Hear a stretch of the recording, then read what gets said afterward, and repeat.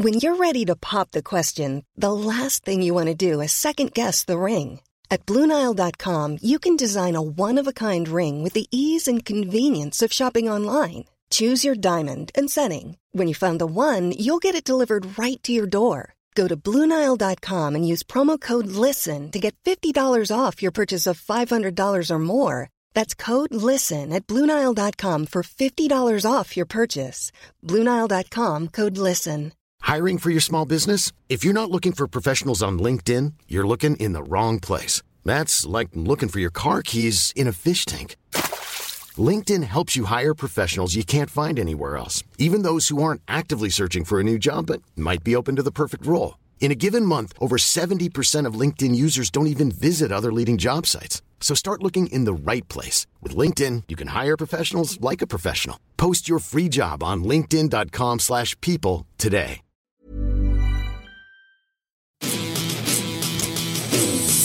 You're listening to Blue Jays Nation Radio with Cam Lewis and Tyler Yaremchuk, a member of the Nation network of podcasts and delivered by DoorDash. Episode 104 of Blue Jays Nation Radio. Yaremchuk and Coombsy back with you for another episode of the pod. Not only brought to you by DoorDash, but also Montana's only a few weeks, about 3 weeks left in All You Can Eat Rib Fest. Hashtag get Montana's messy. Am I right? You're very right. I'm feeling pretty Montana's messy. Again, as I said last time, look at the wild card race.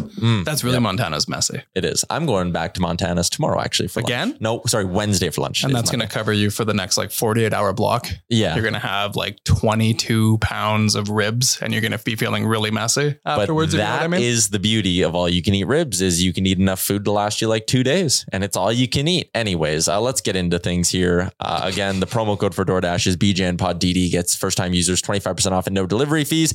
Really solid weekend by the Toronto Blue Jays, taking 3 of 4 from the New York Yankees. If you would have told us that at the beginning of the series, we would have been thrilled by it. But still, they let that fourth one slip. Yeah. That was a winnable ball game, actually. It's really funny. It's really funny when you look at how much of a series' vibe comes down to how they play in that last game. You think about the Baltimore series and it's wow, the Orioles rolled into Toronto and took the first 2 games of the series. But then the Jays in their last game had a damn near perfect game from Ross Stripling in a huge 7th or 8th inning or whatever it was. And everyone was feeling great, but you had just lost 2 or 3 to the Orioles. And then you go into New York and you win 3 of the first 3 games in a row against the Yankees at Yankee Stadium.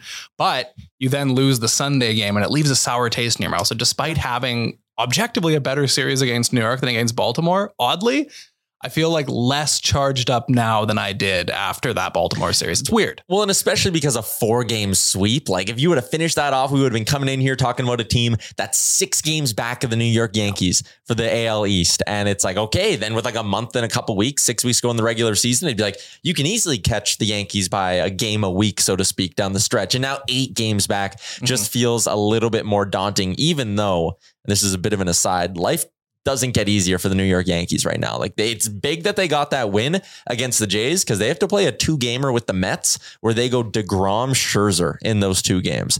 They could very easily drop the next 2 games with how kind of shitty their bats have been, for lack of a better phrase, over the last few days. So the Yankees are not in the clear at all. The Jays get to go play a Red Sox team that, is playing decent ball right now. They're under 500 on the year. They've been awful against teams that are over 500, but they are 6-4 in their last 10. So my point is, still a chance here for the Jays to maybe gain a little bit more ground in the next 4 days on the Yankees. Yeah, I mean, it's possible. I think that's kind of where we're at right now. It's mid-late August and they're 8 games back. It's pretty unlikely, but it's not, in early July, the Yankees led the division by 15 and a half games. So given the way things were going at that time, it kind of looked like we'd be heading into September and the Yankees would be, 23 games up in the American League. And instead, they're only 8. So, given the way the Yankees are going, and we saw it in that series, they do not look good. They're a team that doesn't look confident at all. The fans pretty clearly have had it. They're booing everything. They were booing Aaron Judge.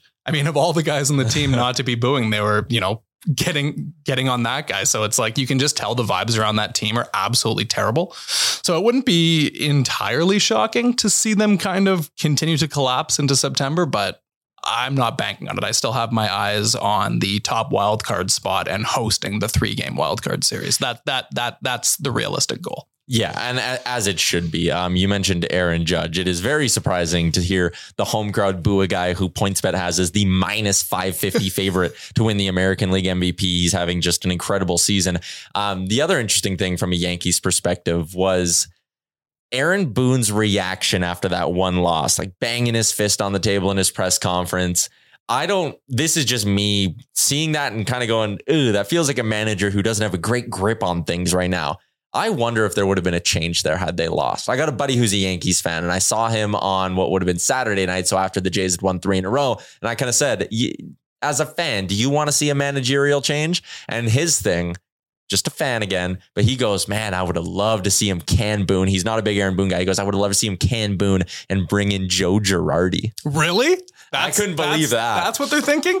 Yeah, I was kind of wondering because with the Jays, with Charlie, it was always like, okay, you have John Schneider here. Mm-hmm. He's the guy they won with in Double-A. He seems kind of like he was a prospect as a manager at the same time those prospects were coming up. Like, yeah.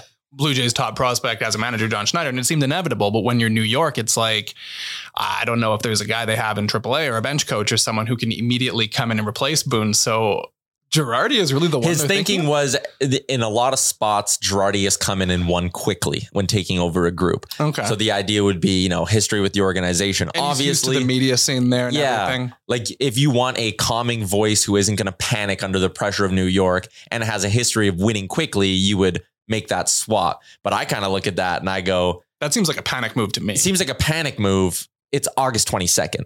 You're first place in your division. Yeah. You don't do that. I don't think. No, that's not normal. Like even if you had lost all 4 to the Jays, I don't think we would have been sitting here talking about Boone getting fired on a Monday morning. No, I don't see them bringing in somebody in late August and having that turn the tides. Like part of New York's issues is their pitchers are burning out. Yeah. Giancarlo Stanton's injured. It's like, what is a new manager going to do? Like, who are you getting more out of? Like, what strategy are you going to operate with differently? Like, it is what it is. But I mean, from a Blue Jays perspective, it would have been hilarious to see the Yankees do such like a panic move. When I saw Boone spazzing out, I kind of saw somebody who was doing something theatrical because they felt they had to react. That's kind of how it came across to me.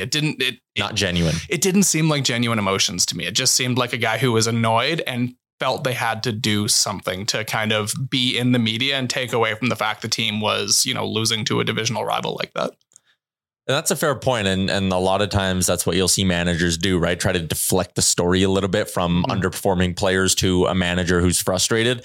He was driven to that point because of the way the Blue Jays played in the first 3 games of that series. So let's get into the 3-up portion of 3-up, 3-down for this 4-gamer in the Bronx. And we'll start with the first game where Jose Barrios goes up against Frankie Montas. Montas, the big deadline ad by the Yankees, a player that the Jays were apparently in on. A lot of fans wanted the Jays to aggressively pursue. Barrios outduels him, going 6 2/3, allowing 1 earned run and striking out 9. A very good performance from Barrios, but I will say this. We've seen very good performances from Jose Barrios this season, and I don't think this is magically going to be like a run of great starts. I need to see more than 1 to be convinced. I don't think at any point I'm going to be convinced about what to expect from Jose Barrios at all this season. I'm thrilled to see starts like that. That's the Jose Barrios we're expecting, but given the way the season's gone, it wouldn't be shocking if his next start was terrible, but it is what it is. Like if you get a handful of these good starts the rest of the way, that's awesome. There's going to be some bad ones sprinkled in. Maybe now the pressure is on. He's going to come through a bit more, but I'm trying to kind of look at his starts and figure out if there's any kind of pattern. And what we had was, I think, possibly his worst start of the season. I mean, there have been quite a few, but I think the one that stands out the most for me was that one where he only went 2 2/3 in Milwaukee and allowed 8 runs. After that really bad start, it was 5 innings, 6 innings, 6 innings, 6 1/3, 5 2/3, 7 innings. It was an entire month's worth of good, solid starts. It was a quality start in every single one except for the 5-inning one. And then after that, it was 2 terrible starts, 1 against Minnesota, 1 against Cleveland. So the Cleveland one, he allows 8 runs in 4 innings. And that was, again, one of the worst ones of the season. He kind of wore that one a bit. They let him out there to like log some innings and allow some runs. And then he came back and pitched really quite well against the Yankees. I kind of think if the pattern is similar from last time, we should have a run of strong Jose Barrios starts here. But this is a very arbitrary pattern that I'm reaching for. Yeah. I'm looking for a reason to believe that Jose Barrios is going to put together like 5 good starts in a row. Who knows if it'll actually happen, but it seems after he has a really, really, really shit start, then he has a few good ones. His ERA in the month of August through 3 starts, despite that dominant start against the Yankees, his August ERA is still 8.79.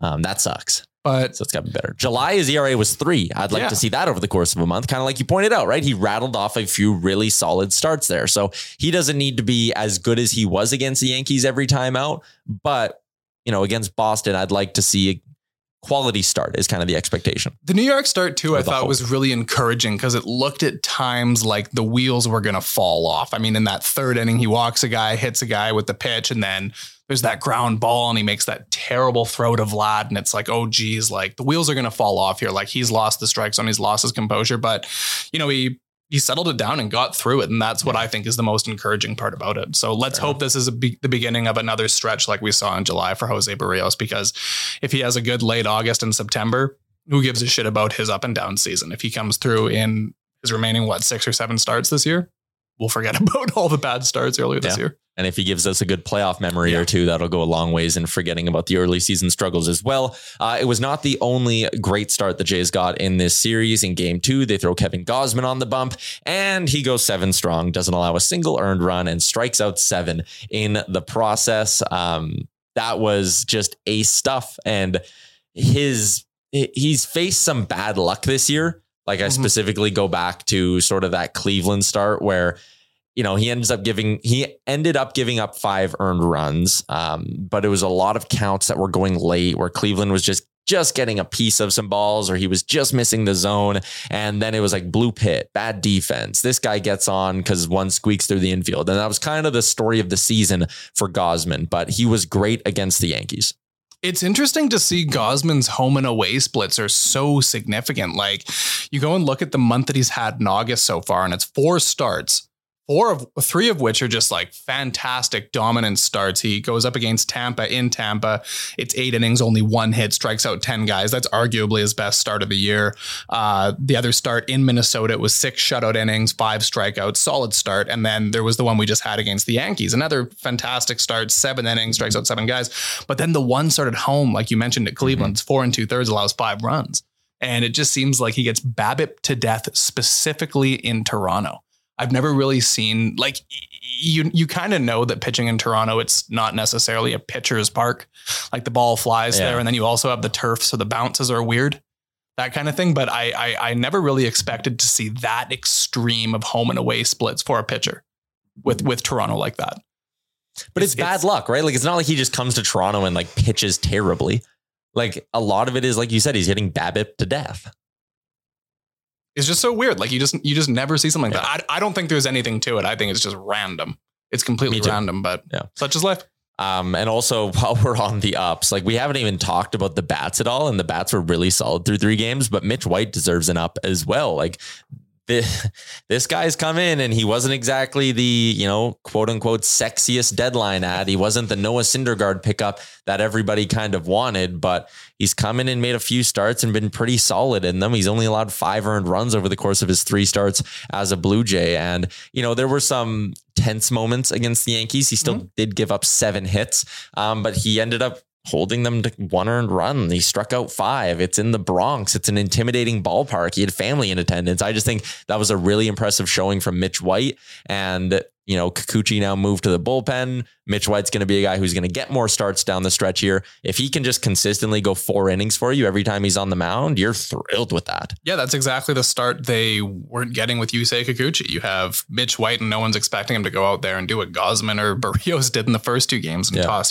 7 innings and strike out 12 guys. But with Mitch White, you got, 4 innings of 1-run ball that gives you a chance to win. And then the other impressive part about this game is having pretty much your entire bullpen come out, minus Jordan Romano. He wasn't available in this game. And the bullpen just completely shuts everything down. Simber, clean inning, strikes out 2. David Phelps, an inning, strikes out 3 guys. Anthony Bass comes in, strikes out a guy. Zach Pop allowed a bullshit home run, whatever. And then Jimmy Garcia comes in and finishes it off. And that's, 5 innings from your bullpen. And all of a sudden the bullpen doesn't really seem like a problem anymore. Nope. Like adding those two guys at the deadline. Now Trevor Richards, also another one, has kind of come back since he was on the injured list and he's been effective again. Like all of a sudden the Jays have a pretty deep bullpen, one where there's guys like Julian Merriweather's pitching really well in AAA. Tim Meza's in a rehab stint. Nate Pearson allegedly might be right around the corner from coming back.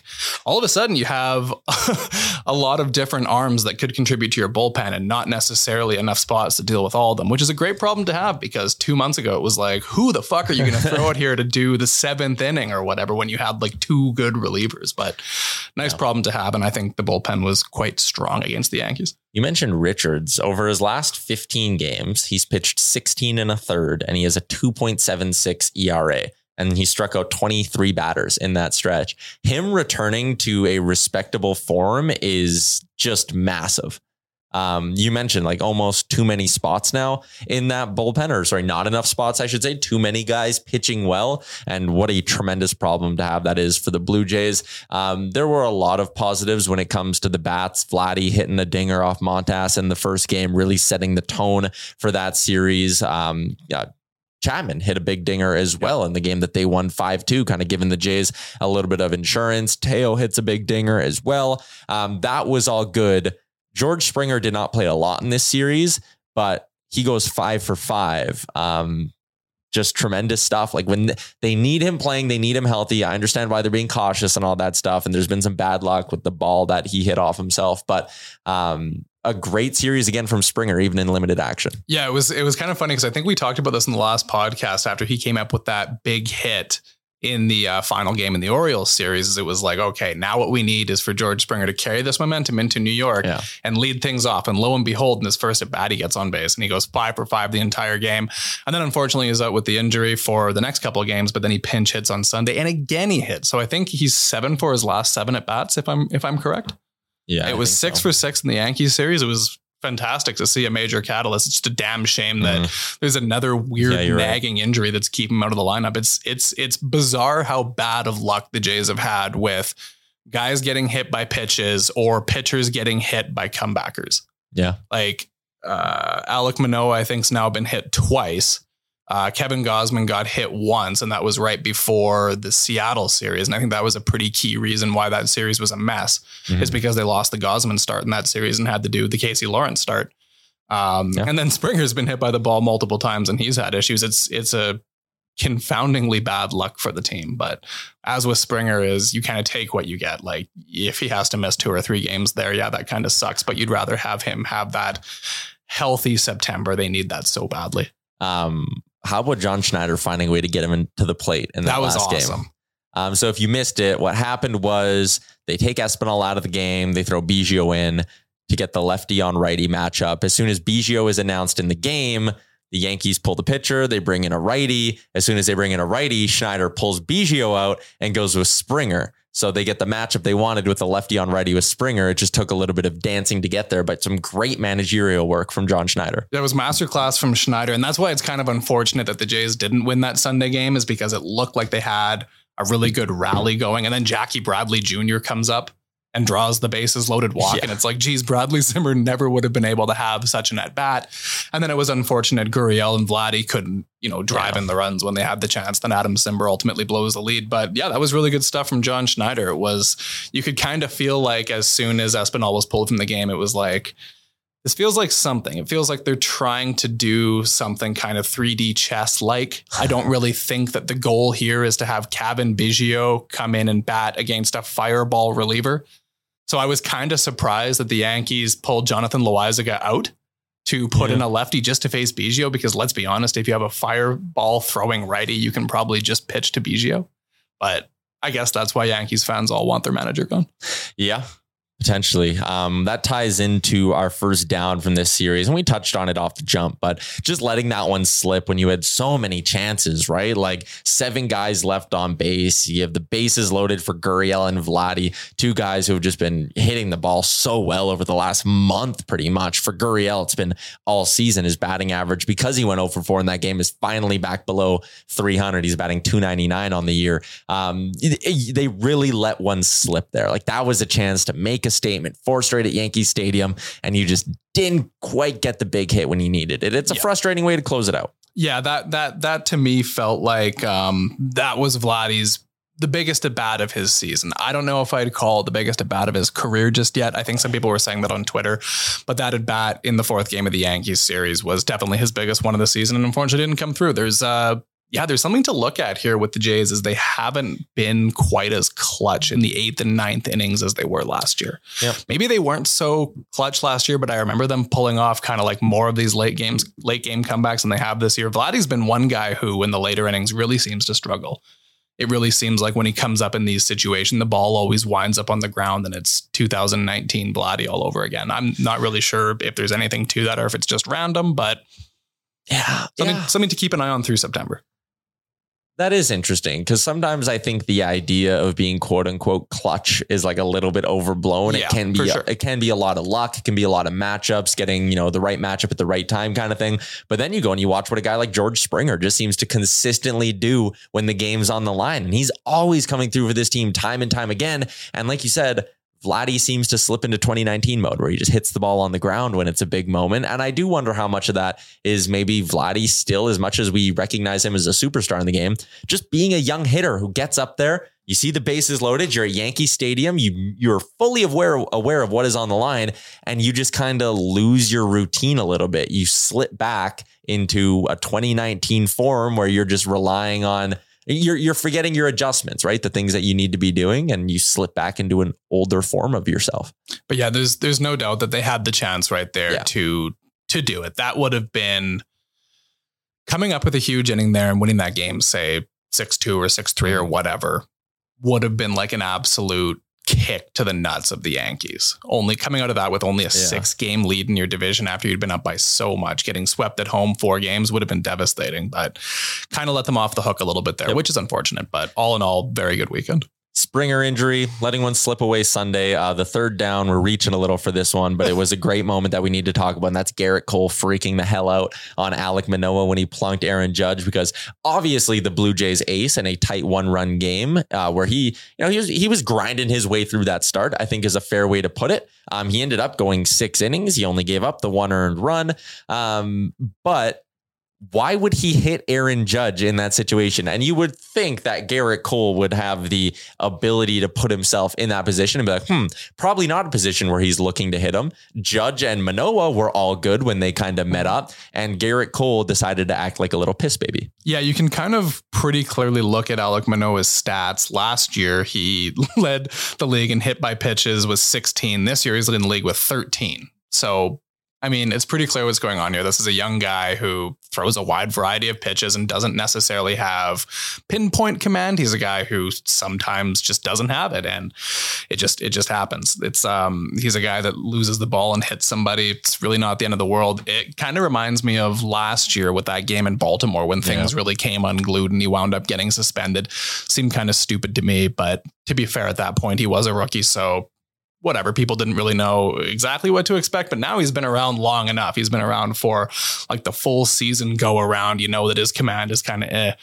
So I don't know where this spaz comes from, or if Cole was projecting because he had a mediocre start the night before. I don't know, but it just seems like a whole bunch of bullshit to me. I really, really, really doubt that if there was a brawl that Garrett Cole would be one of the guys out there throwing punches. Someone said it on Twitter, but they're like, he'd be the guy who'd run out there and then ask to be held back, right? And do that tough guy thing. Alek Manoah's quote was amazing, as most are from Manoah. I love the way he is in the media. He goes, if Garrett wants to do something, he can walk past the Audi sign next time, which is the logo painted in front of the Yankees dugout. So very well played by Manoah. Yeah, it is. He's Alek Manoah has done a fantastic job of making himself an enemy in New York, which I think is fun. I do quite enjoy that. From his first career start there, all he's done is really own the Yankees in that park, which is awesome. Yeah, it's great. It's nice having a guy that just goes in there and more often than not dominates, and someone who now seems to be getting under the skin of their players, their fans. That is a positive. That's what we like to see from the big man. That's his energy. This is, off topic a little, but I'm so excited to see what he can do in like September and October. He just seems like a guy who loves the big moment, right? And he's shown throughout his short career that in big starts, he does well. Like he likes going to Yankee Stadium and being on that stage. I'm very like, there's a part of me that almost says, give him game one. You don't give Gausman game one. You give Manoah game one. We talked about this last year when they were right in the mix for the wild card. And I think both of us were pretty on board with if the Jays make it to the wild card game, Manoah's your guy. Yeah. That's what we both said last year. So I'm more than 3-game series. You would go Manoah or Gausman get game 1 and 2, right? And then you'd have to just trust Berríos in game 3. Yeah. What do? Do you start Berríos and then have a quick leash for Stripling or Mitch White or what? I don't know. It's hard. I guess it just depends on who's going well, right? Yeah. Like if Berríos is lights out for all of September, then sure, you go for it. There's still so much baseball to be played. Like there's still more than a month left in the season, which seems insane. It honestly feels like it's coming to a close in the next week or two for some reason. But there's still a ton of time for stuff to happen. They've only played 120 games. Yeah, they're basically still a quarter of the season left. That's insane. It's wild. It's been a real grind. Right now, we have a 3-way tie in the AL wildcard. Tampa, Toronto, and Seattle, all evened up. The Mariners have one more win than the Rays and Jays, but they also have one more loss than the Rays and Jays. The Mariners, though, coming off a not great weekend where they found a way to lose 2 of 3 to Oakland. Coombsy. That's funny. Oakland's... Yeah, I saw a tweet today. Somebody pointed out that I think Oakland only has 2 guys on their roster right now that are making over $1 million. That's ridiculous. Tampa took 3 of 4 from Kansas City. Baltimore took 2 of 3 from Boston. So, things broke okay on the out of town scoreboard. The Rays take 3 of 4 from KC, but you expected that. The Royals are largely junk. Baltimore won their series against Boston. That's expected. The Red Sox just won't slow down, man. The Orioles they won't stop. They need to relax. Yeah. Get over it. They do need to relax. They have a series coming up. They're taking on the White Sox this week to start. The Mariners get the Nationals. Not great for the Jays. Jays are in Boston. Tampa Bay is in LA. So again, the Jays are going to have to take care of business against Boston because Baltimore is playing a team that is technically worse than them, albeit it's close. The Mariners are playing a junk opponent and the Rays are playing a junk opponent. So not great. Yeah. So the Jays need to roll and capitalize on the Red Sox because the Red Sox have been probably Toronto's easiest American League opponent this year. We thought it was going to be Baltimore, but that has not been the case. So the Jays need to capitalize on their games against the shittiest AL East opponent, which is the Red Sox right now. Before we get to our look ahead, John Gibbons is on Twitter. Yeah. That was a great little pop-up surprise. That is very enjoyable. I wonder what the plan is there. Is he planning to start a podcast or is he trying to get into the mix in the media or is he just wanting to post and reply? He's quite the reply guy, which I enjoy seeing. He's replying to most people who are interacting with him, which is very funny. It's super funny. The guy's been on Twitter for 48 hours. And he's already been tweeting. I think he's tweeted 150 times or something. He's basically just sitting there with the laptop and crushing out tweets. He's at John Gibbons 05, 132 tweets to be exact. But you're right. Majority of these are just replies to people. Yeah, it's great. Gibby's got reply guy energy. That's what we like to see. He does have reply guy energy. I wouldn't be surprised if he's angling for a media thing. That seems about right. Should we get him on the show? We should. If his DMs were open, I would say definitely. We can give it a try. Can we DM him live on the pod? Well, maybe. You can give it a go. Yeah. I wouldn't be surprised if come September, we get a little John Gibbons on Sportsnet action. I would assume from his little office. He's got to be doing an appearance somewhere. And the way he was tweeting too was very analysis-y. Yeah. That's not a word. This is what we saw with Ricky Romero as well. He randomly showed up on Twitter and was replying to everything and doing analysis. And now he's on a podcast with The Athletic. It's just usually how it goes. Yeah. I would love to see more John. Yeah, absolutely. Is the point. It was great to pop up. More people from that era of the Blue Jays. I'd love to see Jose Bautista back in the mix. A little bit more. That'd be nice. Wouldn't it be great if to open up the wild card series, Jose Bautista's in the building, throwing out the first pitch? Yeah. He's doing the PA announcing again. He did that one game he was suspended. All right, we're going to pause here for a second and then get to our look ahead. Millions of people have lost weight with personalized plans from Noom. Like Evan, who can't stand salads and still lost 50 pounds. Salads generally for most people are the easy button, right? For me, that wasn't an option. I never really was a salad guy. That's just not who I am. But Noom worked for me. Get your personalized plan today at Noom.com. Real Noom user compensated to provide their story. In 4 weeks, the typical Noom user can expect to lose 1 to 2 pounds per week. Individual results may vary. This is Paige, the co-host of Giggly Squad, and I want to tell you about a company that I've been loving, Olive & June. Olive & June gives you everything that you need for a salon-quality manicure in one box. And if you break it down, it really comes out to $2 a manicure, which is absolutely insane. It's also so easy to get salon-worthy nails at home with Olive & June. The difference between how your nails used to look when you did them yourself and now with the Mani system is a complete game changer. The best thing about Olive & June too is it's a quick dry. Dries in about 1 minute, lasts for 5 days, and full coverage in up to 1 to 2 coats. Visit oliveandjune.com/perfectmani20 for 20% off your first system. That's oliveandjune.com/perfectmani20 for 20% off your first system. Millions of people have lost weight with personalized plans from Noom. Like Evan, who can't stand salads and still lost 50 pounds. Salads generally for most people are the easy button, right? For me, that wasn't an option. I never really was a salad guy. That's just not who I am. But Noom worked for me. Get your personalized plan today at Noom.com. Real Noom user compensated to provide their story. In 4 weeks, the typical Noom user can expect to lose 1 to 2 pounds per week. Individual results may vary. Look Ahead is brought to you by PointsBet Canada. Live in Ontario, find all your odds needs. The Jays will undoubtedly be favorites when they take on the Boston Red Sox. Game 1, it's going to be Stripling going for the Jays. They'll also have Barrios and Gausman on deck. This is a Red Sox team that is not that good and not playing great ball as of late. They dropped 2 or 3 to the Baltimore Orioles. Like I said earlier, they're under 500 with a record of 60 and 62. They're 39 and 49 when playing teams that are better than 500. This is a series in which the Jays should hammer the Red Sox. Simple as that. Yeah, they really should. The Jays have done well against the Red Sox this year, and that's pretty much what I was just saying. And they're avoiding Boston's, I guess, kind of one good starter they've had this year, which is Michael Wacha, because he just pitched in that series that Boston just had. So the names that I think are going to be pitching, and it's not easy to predict with Boston because they've been operating with like a 6-man, 7-ish man rotation where they also have bullpen days. But it looks like it's going to be Rich Hill, Josh Winkowski, I think. And then also Cutter Crawford, which would be kind of a bullpen day. Josh Winkowski was a prospect the Jays traded to the Mets for Steven Matz. And then he wound up getting flipped to the Red Sox in a different deal. So that'd be interesting for the Jays to face a former one of their farmhands. But those are 3 pitchers the Jays should hit. This is and they have good starters going for them right now. Ross Stripling's as good as anybody, the way that he pitched in his first game off the injured list. Jose Barrios, as we've talked about, maybe is going to start a nice little streak here because, if my logic is correct, whether that's accurate, I don't know. But then you also have Kevin Gausman, who seems to have unlocked something and also has been very dominant against the Red Sox this season as well. So this sets up very nicely for the Jays. Quite honestly, I think you can go into this with the expectation of sweeping. Oh, wouldn't that be something? 3 night games, though, 7:10 Eastern across the board. So there would be no chance for us to do afternoon beers on a Thursday after a sweep, which is largely disappointing. But anyways, I agree with you. Like, this is a stretch coming up here where you get the Red Sox, you get the Angels, who are not that good either. The Angels record on the season is 52 and 69. And then you get the Cubs right after that. There's 16 games under 500 as well. Like, this is a stretch.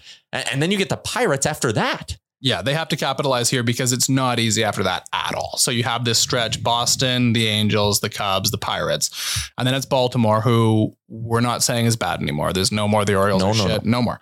And then there's Texas. Texas isn't great, but they're not terrible either. And then it's 5 against fucking Tampa. That's going to suck. And it's Baltimore again, then Philly, then Tampa, then New York, then Boston, then Baltimore. I do like that we do this every podcast. We talk about it every time. We literally rattle off the entire schedule to end the season, every show to wrap things up. Yeah. But these next 12 games specifically, in this run where in reverse order, it's Pirates, then before that, it's Cubs, before that, it's Angels, and it's a series against the Red Sox. We talked about 40 games to go in the regular season or whatever. You do yourself a huge favor if you go 10-2 in these 12 games. And that's not exactly like the most unrealistic thing when you look at the quality of opponents. I do think that they're running into Ohtani in one of those Angels games, just based on him making the start the other day. I think that'll line up. So that one will be a tough game, sure, because it's Shohei Ohtani. They beat him earlier this year. And the Tigers got to Ohtani the other day. He didn't pitch that well against them. But in these 12 games, if you go 10-2, you're laughing. You're putting yourself in the driver's seat down the stretch in terms of either maybe pie in the sky dream of catching the Yankees, but for sure you're putting yourself in the driver's seat when it comes to grabbing that top wildcard spot, which we talked about is important. So this is a crucial stretch for the Jays, even if the opponents are lackluster. Yeah, it is. Yeah. It's huge. You have to create yourself a bit of a cushion because those Tampa and those Baltimore games down the stretch are not going to be easy. It's going to be like a 3 weeks of playoff games, man. There's going to be games against the Yankees, against the Orioles, and against the Rays that all feel like playoff games. It's going to be taxing on you. Yeah, it's going to be intense. So high pressure ball. They have to capitalize. There aren't that many weak teams left. Capitalize on your weak teams. Mm-hmm. So many times this season, the Jays have had a part of the schedule where like, oh yeah, here it is. Here they're going to go and win 8 games in a row, and then they, go and lose 2 of 3 to Oakland and then get swept by Seattle. Like, you can't have those streaks anymore. The Jays have to capitalize. 9-3 in this 12-game stretch. Anything worse than that would be devastating. Devastating. Would just be fucked. All right. It would be Montana's Messi if they... Well, Montana's Messi implies something good. So it would be whatever, maybe a bad kind of Messi. Like getting Montana's Messi is like, you're covered in barbecue sauce. You ate a good meal. So the Jays are going to get Montana's Messi and they're going to rattle off 12 games in a row. And that's what it means. That's what we like to hear. Messi. Shout out to our friends at DoorDash and at PointsBet Canada as well. And of course, Montana's All You Can Eat Ribfest on until September 12th. That's going to do it for episode 104 of BGN Radio. Enjoy the series against the Red Sox. Best wishes. Thanks for tuning in to Blue Jays Nation Radio, a member of the Nation Network of podcasts and delivered by DoorDash. Don't forget to like and subscribe wherever you get your podcasts from to never miss an episode. Hi, I'm Daniel, founder of Pretty Litter. Did you know cats tend to hide symptoms of sickness and pain? I learned this the hard way after losing my cat, Gingy. So I created Pretty Litter, a health monitoring litter that helps detect early signs of illness by changing colors, saving you money and potentially your cat's life. Pretty Litter is veterinarian developed, and it's the easiest way to keep tabs on your fur baby's health right at home. Go to prettylitter.com and use code ACAST for 20% off your first order and a free cat toy. Terms and conditions apply. See site for details. Imagine the softest sheets you've ever felt. Now imagine them getting even softer over time. That's what you'll feel with Boll & Branch's organic cotton sheets. In a recent customer survey, 96% replied that Boll & Branch sheets get softer with every wash. Start getting your best night's sleep in these sheets that get softer and softer for years to come. Try their sheets with a 30-night guarantee. Plus, get 15% off your first order at bollandbranch.com. Code BUTTERY. Exclusions apply. See site for details. Mom deserves the best, and there's no better place to shop for Mother's Day than Whole Foods Market. They're your destination for unbeatable savings, from premium gifts to show-stopping flowers and irresistible desserts. Start by saving 33% with Prime on all body care and candles. Then get a 15-stem bunch of tulips for just $9.99 each with Prime. Round out Mom's menu with festive rosé, irresistible berry chantilly cake, and more special treats. Come celebrate Mother's Day at Whole Foods Market. Even when we're on a budget, we still deserve nice things. Quince is a place to scoop up stunning high-end goods for 50 to 80% less than similar brands. They have buttery soft cashmere sweaters starting at $50, luxurious Italian leather bags, and so much more. Plus, Quince only works with factories that use safe, ethical, and responsible manufacturing. Get the high-end goods you'll love without the high price tag with Quince. Go to quince.com/style for free shipping and 365-day returns.